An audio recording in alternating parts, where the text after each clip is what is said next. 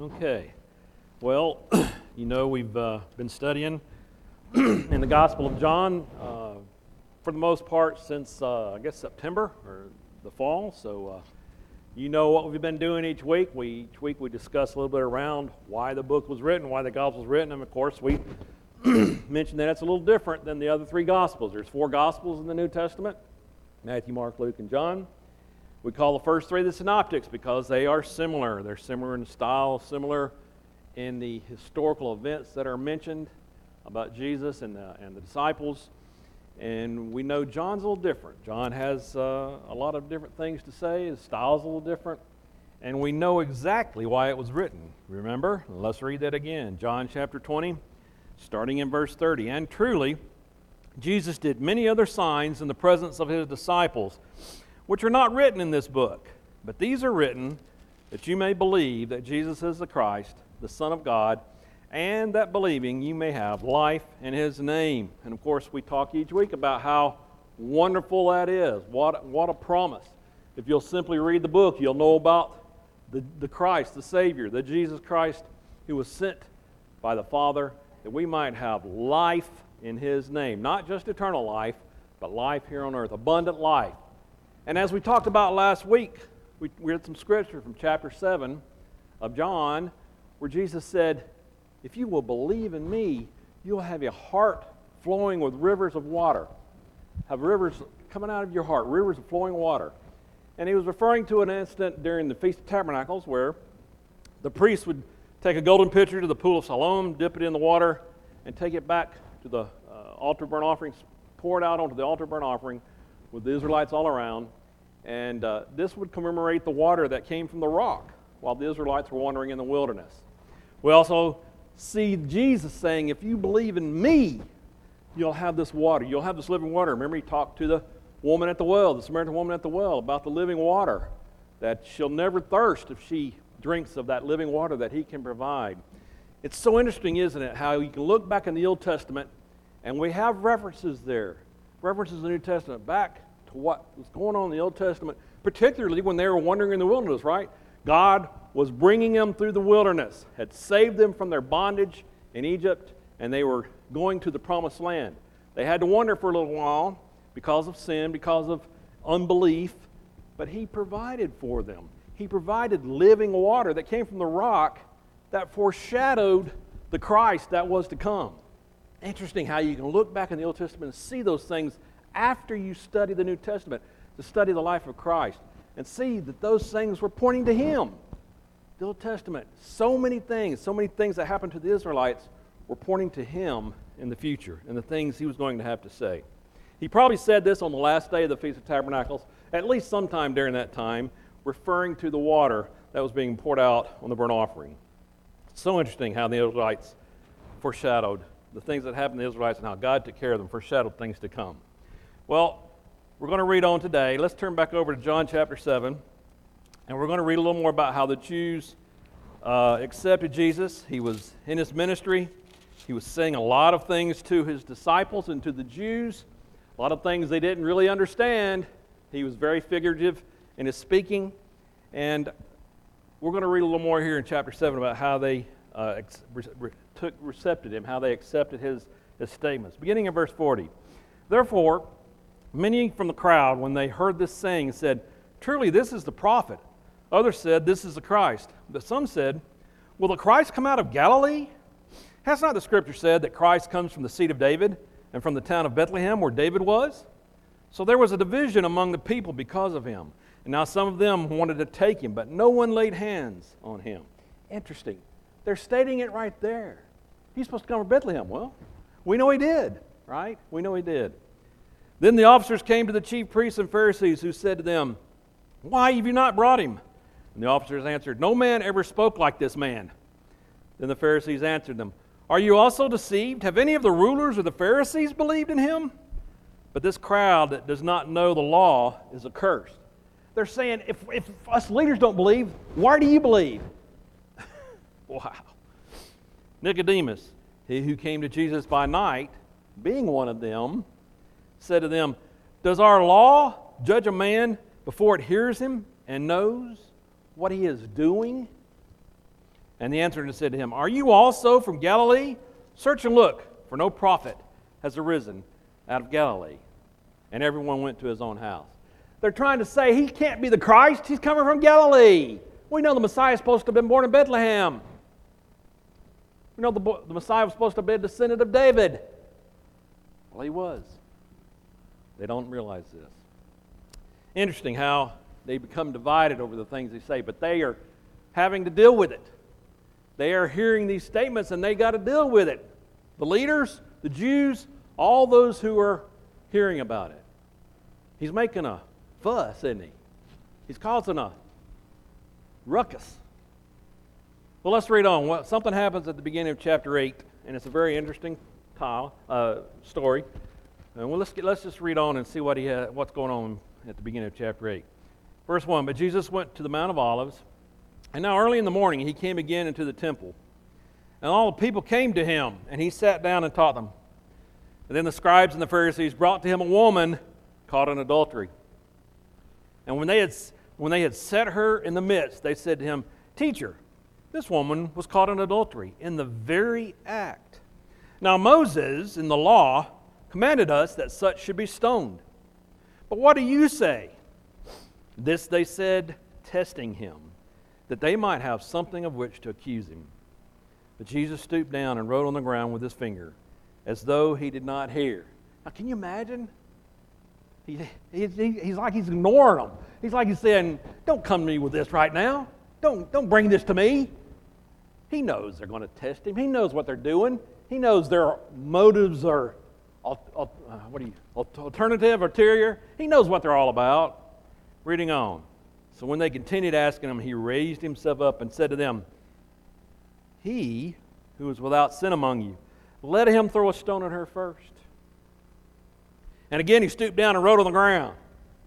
And then those who heard it, being convicted by their conscience, went out one by one, beginning with the oldest even to the last. And Jesus was left alone, and the woman standing in the midst. When Jesus raised himself up and saw no one but the woman, he said to her, Woman, where are those accusers of yours? Has no one condemned you? She said, No one, Lord. And Jesus said to her, Neither do I condemn you. Go and sin no more. Now, I know you know this passage. It's a wonderful passage, a statement about the imperfection of us as human beings, the statement about the perfection of Jesus Christ, who he was, his ability to know as God the hearts of men. This woman was caught in sin, and she was a sinner. That's true. Jesus knew that. But he made a statement, didn't he? He said, I didn't come to judge the world, but to save it. We can read that in John chapter 12. John chapter 12 and verse 46. In fact, let's go over there and just read that a second. What's he have to say? Beginning in verse 46. I have come as a light into the world, that whoever believes in me should not abide in darkness. And if anyone hears my words and does not believe, I do not judge him, for I did not come to judge the world, but to save the world. He who rejects me and does not receive my words has that which judges him. The word that I have spoken will judge him in the last day. You see, Jesus didn't come to judge the world. He came to save us. Now, we've talked many times how he is now sitting in the right hand of God, reigning in his kingdom. And he will come again. And at that time, there will be a judgment. But at this time, it was not that time to judge. He knew this woman was in sin, and he tells her, don't sin anymore. Go on. I'm not condemning you. I've come to save you. But don't sin anymore. He knows it. He tells her. He didn't step around the truth. He didn't try to spin it in a different way. But he knew the people that wanted to stone her needed to hear the message as well. They needed to hear that they're sinners too. It's not just this woman. Oh yeah, you judge because the law says this. But is your judgment righteous? Is your judgment true? Who gave you the right to judge at this time? He says, neither do I condemn you. Now we know we can discern. We have Scripture. We can discern right from wrong by what He has revealed to us. We know when there's sin and when there's not because of that. And we should call it out when it happens. But as Jesus said, it was not the time to judge. We need to convict folks. We need to talk to them about their sin. Everyone is a sinner, and they need Jesus Christ. They need to repent and turn to Him. But we are not the ones that are going to pass out the judgment, just as Christ didn't do here. And notice in chapter 46 there, He said something about being the light. Something about Him, something about us as His followers, right? He makes several statements about Himself. And seven remarkable claims, actually, in the book of John. We already talked about, He said He was the bread of life, remember? The Jews heard this, and they're wondering, well, how do we eat of Him? We don't understand that. In chapter 6. Then He says, and we're going to read our text here in a minute, how He is the light of the world. And we've already read a little bit about that in the first chapter, remember? In chapter 10, He talks about He's the door. In chapter 10, He also talks about him being the good shepherd. In chapter 11, He says, I am the resurrection and the life. Chapter 14, verse 6, and this is a verse you should plant in your heart and remember it forever. He says, I am the way, the truth, and the life. We'll talk about that in a little bit. And then in chapter 15, He says, I am the vine. He reveals much about the world around us and about Himself and what He has to offer us through those statements. They are figurative statements, right? But they have tremendous meaning for us and our world. Beginning in verse 12, let's read chapter 8. And then Jesus spoke to them again, saying, I am the light of the world. He who follows me shall not walk in the darkness, but have the light of life. The Pharisees therefore said to Him, you bear witness of yourself. Your witness is not true. And you know, you can kind of understand that, right? Just because somebody says there's something don't mean there's something, right? Jesus answered and said to them, even if I bear witness of myself, my witness is true. For I know where I came from and where I'm going. He's saying, so what? You can say that, but I know where I came from. I'm from the Father. My witness is true. But you do not know where I come from and where I'm going. You judge according to the flesh. I judge no one. And yet if I do judge, my judgment's true, for I am not alone, but I am with the Father who sent me. In other words, if I judge you, I am true. I come from God. I practice His will. It is also written in your law that the testimony of two men is true. I am one who bears witness of myself, and the Father who sent me bears witness of me. There's two, right there. Then they said to Him, where is your Father? Jesus answered, you know neither me nor my Father.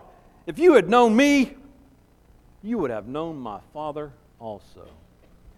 These words Jesus spoke in the treasury as He taught in the temple, and no one laid hands on Him, for His hour had not yet come. All right. Tremendous claim He's making right here, right? He is the light of the world. He has come to bear witness of the truth. And by the way, that's what He told Pilate. Remember that? When He said, are you a king?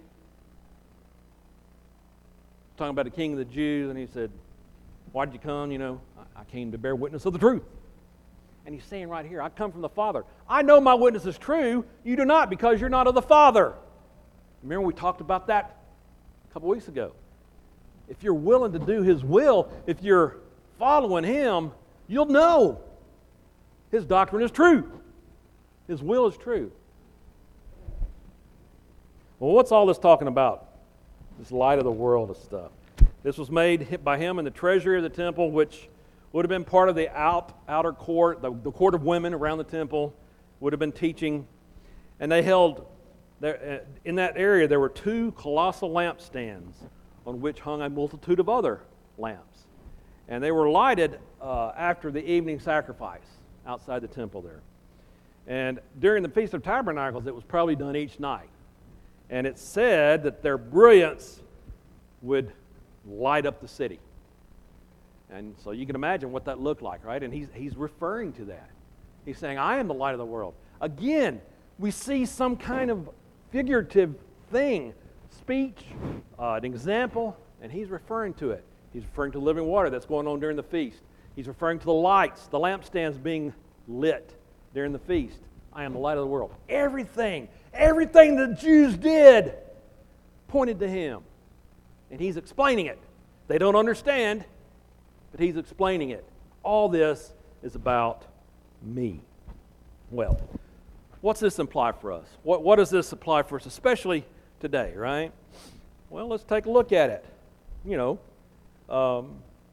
we're in a dark world, right? Talked about that many times. We live in a world that's very dark. There's great darkness here. Let's turn over to Job. I want to read something from the book of Job here, where he describes some things about God. Job chapter 12.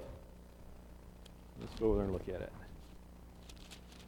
Job chapter 12, and beginning in verse 13. With him, and remember Job is,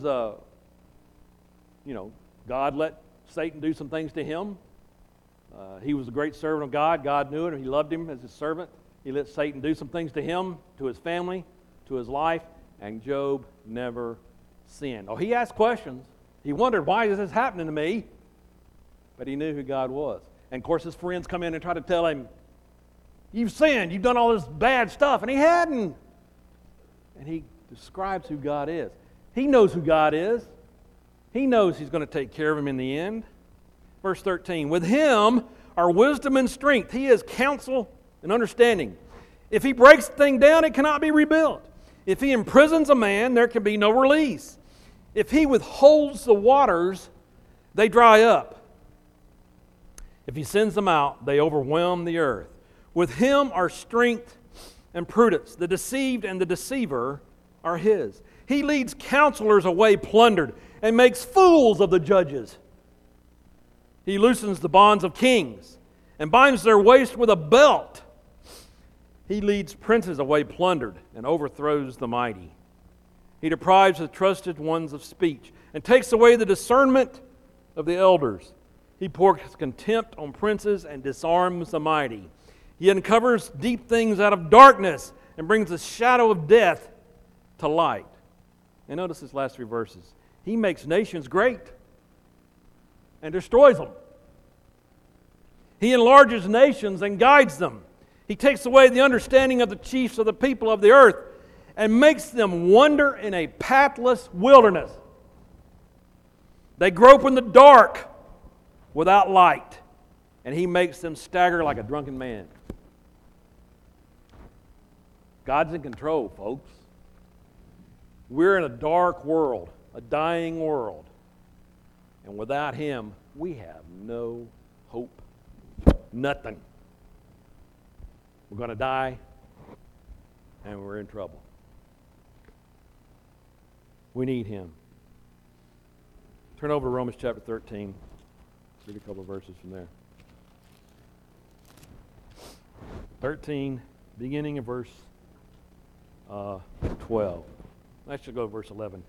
And do this, knowing the time that now it is high time to wake out of sleep. For now our salvation is nearer than when we first believed. The night is far spent. The day is at hand. Therefore let us cast off the works of darkness and let us put on the armor of light. Let us walk properly as in the day, not in revelry and drunkenness, not in lewdness and lust, not in strife and envy, but put on the Lord Jesus Christ and make no provision for the flesh to fulfill its lusts. Figuratively speaking, the world is depraved. These symbols to some of the distress, the mourning, the perplexity, the ignorance of people, and ultimately death. What's the reality of darkness? What is this darkness? Well, of course, you see it in the news, right? I mean, we've got terrorism, we've got wars, we've got people being oppressed all over this world. You see it in our media, don't we? We have more access to media than we've ever had. I mean, can you imagine what your grandparents that have been long gone would say today if they saw all the phones we have? They'd be blown away, right? Yet that media is full of filthiness, right? Pornography, filthy language, nasty, dark things experienced in real life, right? There's things that happen in our lives. We have marriages broken up, adultery, fornication, those kinds of things. Physical abuse, people being abused for different reasons. We have religions that are false, that are prominent in our world, leading people astray, don't we? Turn over to Ephesians chapter 4. Let's read something there.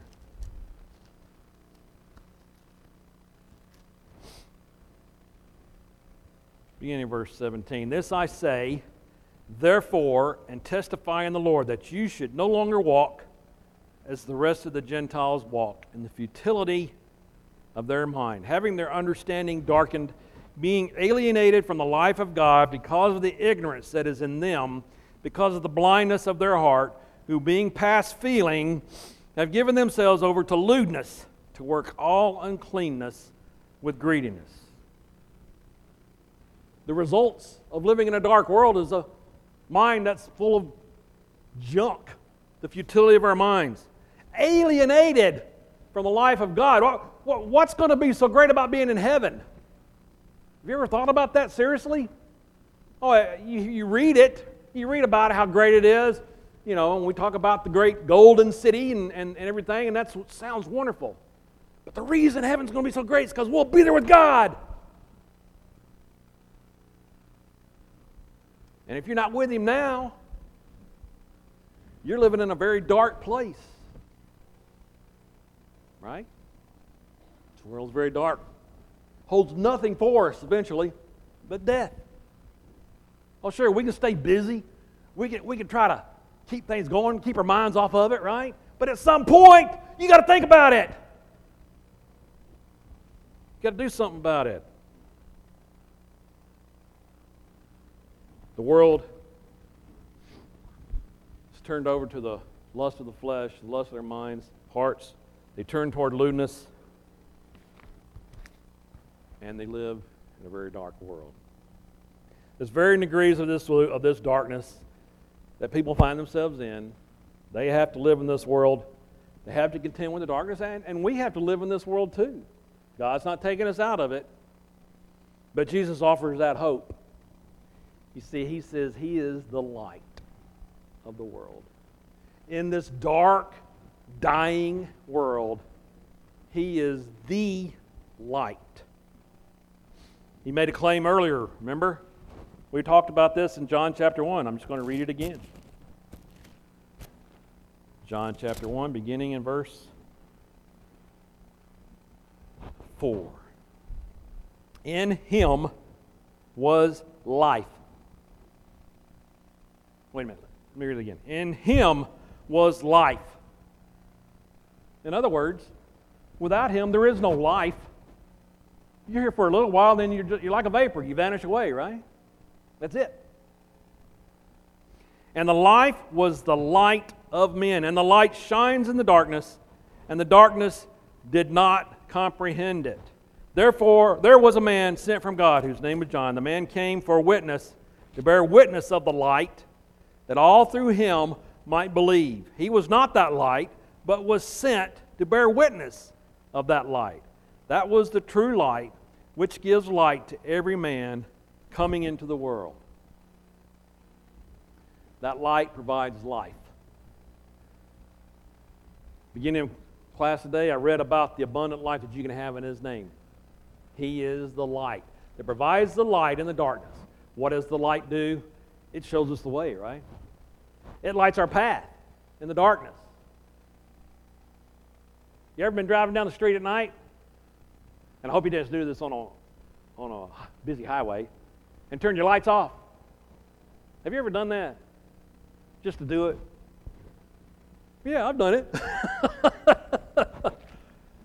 It wasn't But just a few seconds later, I said, whoa, I better turn back on. I can't see.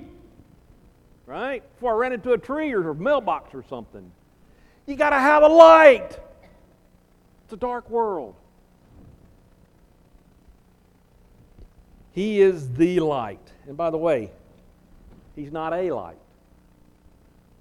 He alone provides the light, even as He alone provides the true and living way. And we just read that in John 14:6. I just talked about that, didn't read it yet. In fact, let's read it. I want you to read this passage, and I want you to put this in heart. And I'll tell you why in a second. 14:6, Jesus said to him, I am the way, the truth, and the life. No one comes to the Father except through me. Now, how many times have you been talking to someone, and maybe you got a little discussion on religion? I don't know. Or maybe you just were talking about, do you believe in God? And maybe some person said, well, I'm a good person. You know, and maybe they've got some family that weren't believers, but they said, I'm going to be in heaven with them one day. Well, were they believers? Well, no. But they didn't go to church. They weren't Christians necessarily. I mean, they believed in God. But they were good people. That verse right there says, the only way is through Him. That's it. No other way. No other religion. Muhammad don't get you there. Buddha don't get you there. Jesus Christ. Only way. And it ain't because you were just good. There's only one that was good. And that was Him. So unless you believe and obey, you will die in your sins. Just saying. Good passage to remember. It might not be easy to tell somebody that, but they need to hear it. They need to hear all about that. You got to be looking for the opportunities too. As the light, Jesus is obviously the source of light, the abundant life that we can have through peace and joy. Chapter 10, verse 10 talks about that. John 11:25 says we can have eternal life, including resurrection. We will be raised from the dead just like He was. And we have to be wary about those who proclaim to offer light. Turn over to 2 Corinthians. Let's read a passage from there. Paul has to say to the Corinthian church. Chapter 11, 2 Corinthians. Get there. Verse 13. Actually, verse 12. But what I do, I also continue to do, that I may cut off the opportunity from those who desire an opportunity to be regarded just as we are in the things of which they boast. For such are false apostles, deceitful workers, transforming themselves into apostles of Christ. And no wonder, for Satan himself transformed himself into an angel of light. Therefore, it is no great thing if his ministers also transform themselves into ministers of righteousness, whose end will be according to their works. Got to be wary. There are going to be many imposters who are going to say that they are the light of the world. Got to make sure you don't pay attention to that. How do we do that? Well, the Word. You got to be in the Word. You got to know it. You got to be able to defend. You got to be able to discern truth from wrong. He is the light of the world, but the entire world, not just the Jews. Turn over to Isaiah. Let's read something there. Again, we're going to look at this Old Testament, how it points to Him. Isaiah chapter 49. Verse 6. Indeed, He says, it is too small a thing that you should be my servant, to raise up the tribes of Jacob and to restore the preserved ones of Israel. I will also give you as a light to the Gentiles, that you should be my salvation to the ends of the earth. Prophecy of Israel, bringing salvation to the world, to the Gentiles. Jesus' light was not just for the Jews. It's for all. Also, Paul talks about it not Paul, but in Acts 26, we read about it. It's commanded by the apostles. Let's turn over there, Acts 26. and read about that.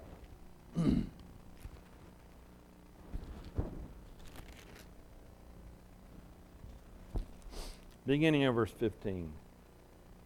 So when the ship was caught and could not head into the wind, whoops, wrong chapter. Back to chapter 12. At midday, O king, along the road I saw a light from heaven, brighter than the sun, shining around me and those who journeyed with me. And when we had all fallen to the ground, I heard a voice speaking to me and saying in the Hebrew language, Saul, Saul, why are you persecuting me? It is hard for you to kick against the goads. So I said, Who are you, Lord? And he said, I am Jesus, whom you are persecuting. Arise and stand on your feet, and I have appeared to you for this purpose, to make you a minister and witness both of the things which you have seen and things which I will reveal to you.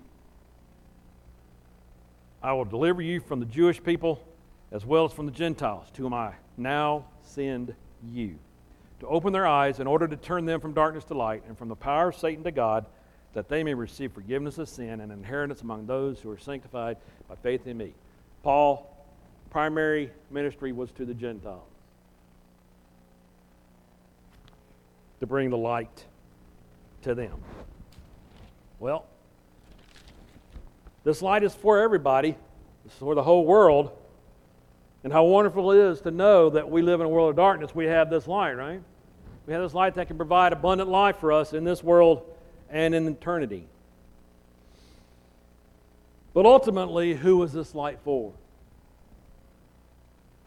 Well, you got to be a disciple, right? By becoming his disciple, you will have that light. Those living in the darkness, if they don't turn to him, if they don't believe, if they don't obey, they won't have the light. They won't see the light. They'll be groping in darkness, like a drunk man, as Job said. So, those who become his disciples will walk in his light. And how does one do that? Well, John chapter 12:46 says it begins with faith. You've got to have faith. It includes baptism. What do we read in Matthew 28? The Great Commission, right? Go into all the world, making disciples of every nation, baptizing them in the name of the Father, Son, and the Holy Ghost. You see, the light doesn't do you any good if you don't respond to it, right? And there are many in the world that will continue to grope in the darkness rather than grasp onto the light. We've talked about that many times. Pleasures of the world, too busy to think about it. Just have no desire.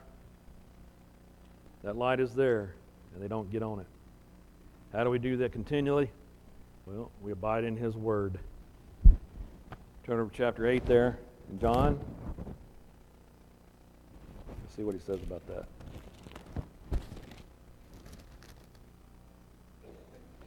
Verse 31, Then Jesus said to those Jews who believed him, If you abide in my word, you are my disciples indeed, and you shall know the truth, and the truth shall make you free. Do you truly have Christ? Are you truly his disciple? We're going to talk about that last verse there, I think either next week or the next, I'm not sure which. How knowing the truth will make you free. That's an awesome statement, is it not? Free from what? Well, think about it. Free from darkness, right? He's the light. He's our lamp on our pathway, on our journey through life. So we should be abiding in his words, as he says. Are we doing that? Turn over to Philippians chapter 2. Let's read a verse from there. Chapter 2, beginning in verse, let's begin in 14. Do all things without complaining and disputing. Let me read that again. Do all things without complaining and disputing. We don't ever do that, do we?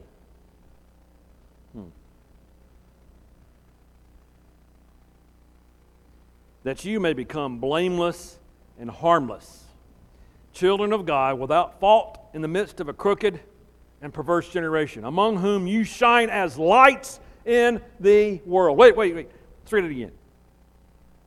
That you may become blameless and harmless, children of God without fault in the midst of a crooked and perverse generation, among whom you shine as lights in the world, holding fast the word of life, so that I may rejoice in the day of Christ, that I have not run in vain or labored in vain.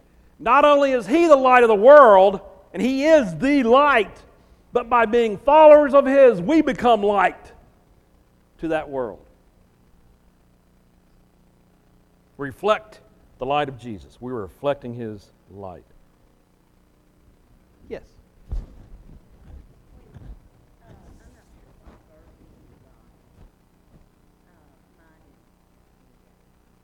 Yeah, I'm going to do some things. Yeah.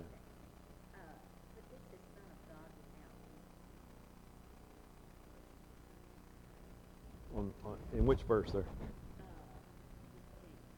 That you may become blameless and harmless children of God without fault in the midst of a crooked and perverse generation, among whom you shine as lights in the world. So without fault, without rebuke, that's what, yeah.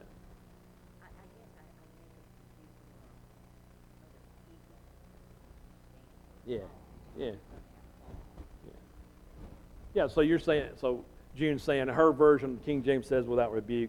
I would say, well, you're saying without fault or rebuke. Nobody can blame you for anything, right?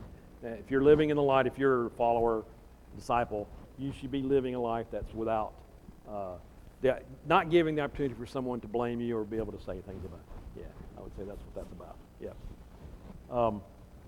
So, turn over to Ephesians chapter 5, and let's read something from there.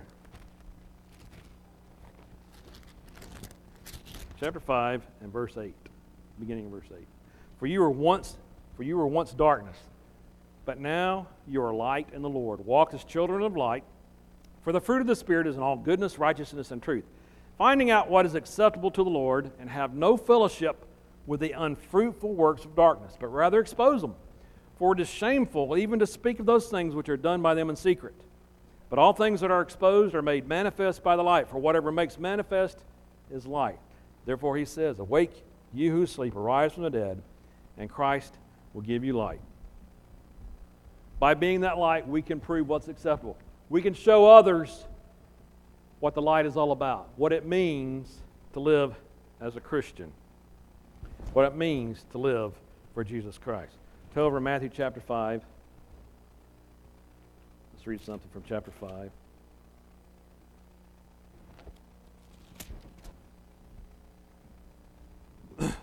Verse 14. You are the light of the world. A city that is set on a hill cannot be hidden. Nor do they light a lamp and put it under a basket, but on a lampstand, and it gives light to all who are in the house. Let your light so shine before men that they may see your good works and glorify your Father in heaven. The church is supposed to be a city on a hill, a light shining to the community who we are, that they may glorify your Father in heaven because of who you are. If you're living in the darkness, if you're given over to lewdness, to the desires of your lusts, you can't be in the light because you're going to show. It's got to be in secret, right? You should be living your life where you have nothing to hide. And if you're living a life like that, you're in the light. Are you confused? Are you stumbling in that darkness? Are you making a mess of your life? Probably some of you have, and some of you may still be. Now is the time as ever to come to Jesus, that light of the world, that you may become His disciple and become a light to others. All right, our time is up. Thanks for being